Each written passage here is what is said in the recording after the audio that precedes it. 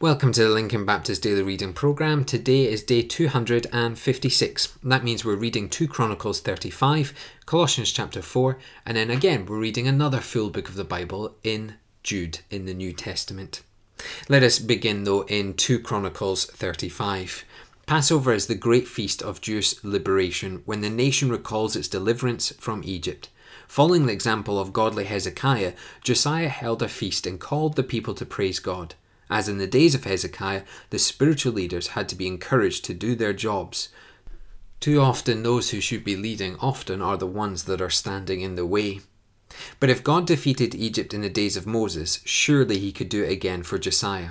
Without seeking the mind of the Lord, Josiah meddled in a war that had nothing to do with Judah, and it led to his death. A disguise is no protection if we have disobeyed God. I wonder what the outcome for Judah would have been if Josiah had heeded the warning God gave him. Strange as it seems, God can speak through messengers who may not even know him and may not even do what God wanted in the first place. Essentially, this one chapter teaches us a very simple thing. If God commands it, we should do it. And if it goes against the command of God, we shouldn't do it. It's as simple as that, folks. Today, though, we also finish off Colossians in Colossians chapter 4, and we see here some fundamental things to the Christian life. Number 1 is prayer. Prayer involves a persevering will, an alert mind, and a grateful heart, and our request should be specific and related to the ministry of the Word. The second is that of witnessing. The unsaved are outside the family of God, and it's our task to bring them in, and we do that through the witnessing of the gospel message to them. We then have informing. Number 3, Paul did not hesitate to share his needs with others because he depended on their prayer and their support, and so the burden was shared through informing. And fourthly, Paul named 6 men who were working at his side and encouraged them in the Lord as they served. That is the fourth thing as part of the Christian life. Even an apostle cannot get the job done alone, and how grateful Paul was for those that would serve alongside him. As you look through these 4 things and hear these 4 things, are they evident in your life? Do you serve? Do you pray? Do you inform? Do you witness? Are these daily aspects of your life?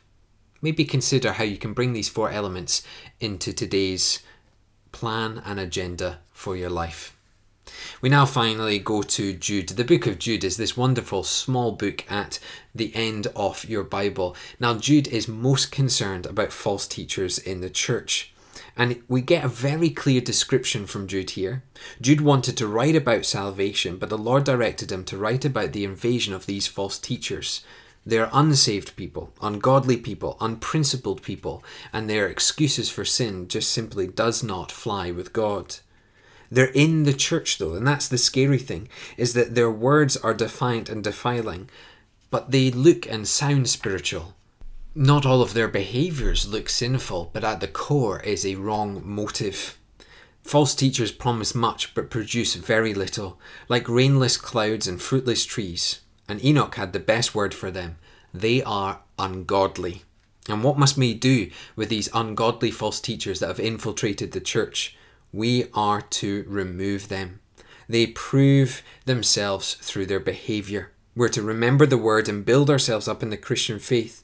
True believers are preserved in Jesus Christ, and they prove this by keeping themselves in God's love. Therefore, God can keep them from falling. And therefore, there are 2 aspects. Not only should we remove such false teachers, but we ourselves should live by true faith in the true gospel message. Today's devotion is ultimately down to one thing: protecting our heart, soul and mind in the gospel of Jesus Christ. We do that by honouring his word, by being obedient to the commands, and by worshipping King Jesus in our daily life, in every aspect, in every plan, and in every agenda. Let's pray. Father, we pray that we would be faithful children of God, that we would today in each action be looking at how we can witness, how we can inform, how we can pray, and how we can serve you.